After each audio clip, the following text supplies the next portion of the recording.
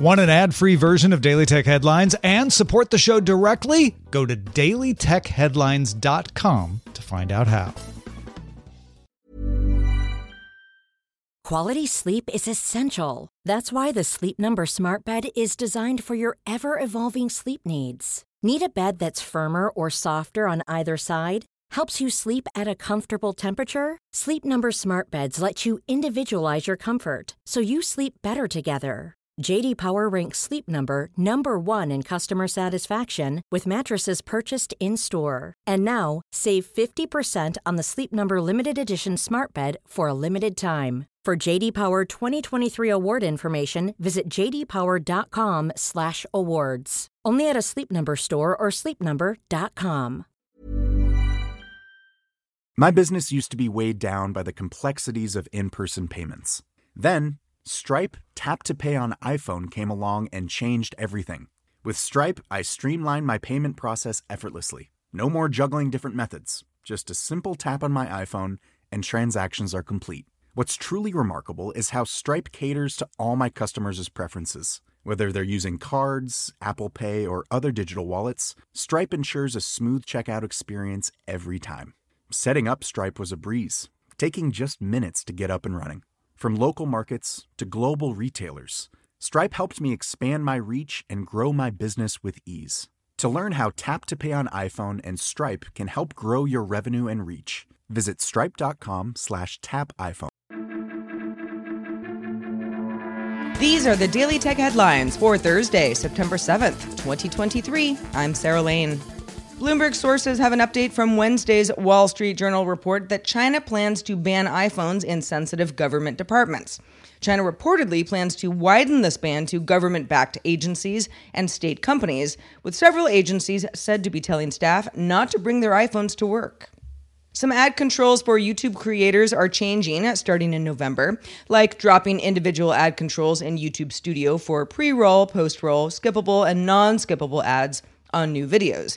Going forward, creators can choose between having ads before or after a video, on or off. If they choose on, YouTube will choose a particular ad choice when appropriate, says the company, according to an additional support document. For live streams, YouTube will show creators a 60-second countdown before a skippable ad appears. Livestream hosts will also be able to delay mid-roll ads for 10 minutes.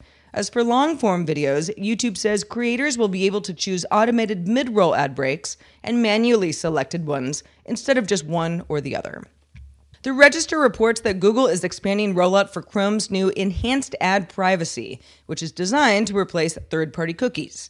Pop-ups announcing Topics AI started showing up for some users back in July with Chrome 115, which uses personalized ads based on an anonymized browser history directly instead of a stored cookie. Users can opt out of Topics AI in Chrome settings, but Google does plan to drop support for third-party cookies next year.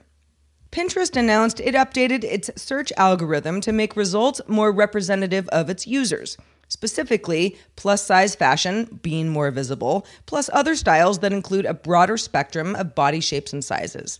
Pinterest's head of inclusive products, Annie Ta, said that the company noticed that users were adding descriptions and qualifiers to their searches because the recommendations themselves weren't very diverse.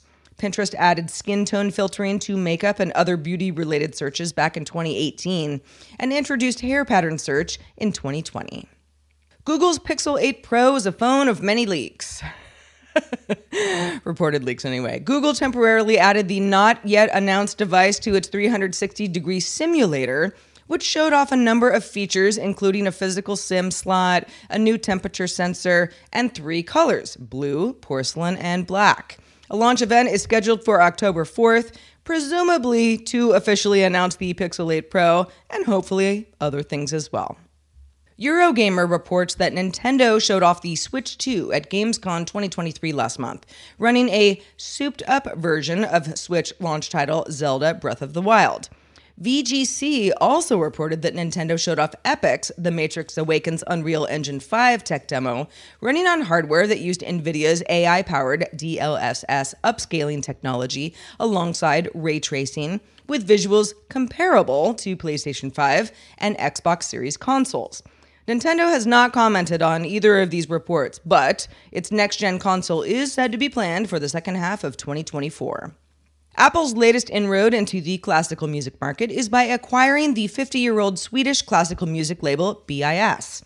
The deal gives Apple's BIS's extensive catalog, with founder Robert Van Baar now working in the Apple classical music division. Van Baar says he likes Apple's stance on preserving audio quality and expanding recording to support new tech like spatial audio. In an interview with the Washington Post, autonomous vehicle company Cruise's CEO Kyle Vogt compared recent concerns about driverless cars to anti-robot bias, adding, "Anything that we do differently than humans is being sensationalized." Cruise currently operates a limited fleet of up to 50 driverless vehicles on San Francisco roads during the day and 150 in operation at night, as it's currently being investigated by the California Department of Motor Vehicles.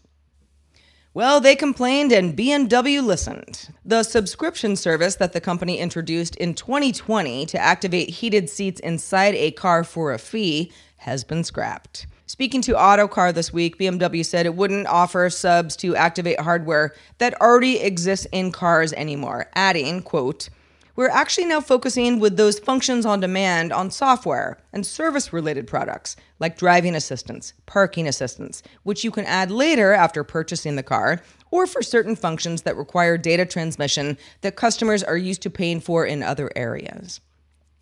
Finally, CEO of Microsoft Gaming, Phil Spencer, announced Wednesday that Bethesda's new game Starfield, perhaps you've heard of it, passed 1 million concurrent players across all platforms. The space epic game officially launched on September 6th, with players using the ship creator to recreate various vessels from Star Wars, Serenity, Star Trek, and hidden references to other games like Skyrim have already been discovered.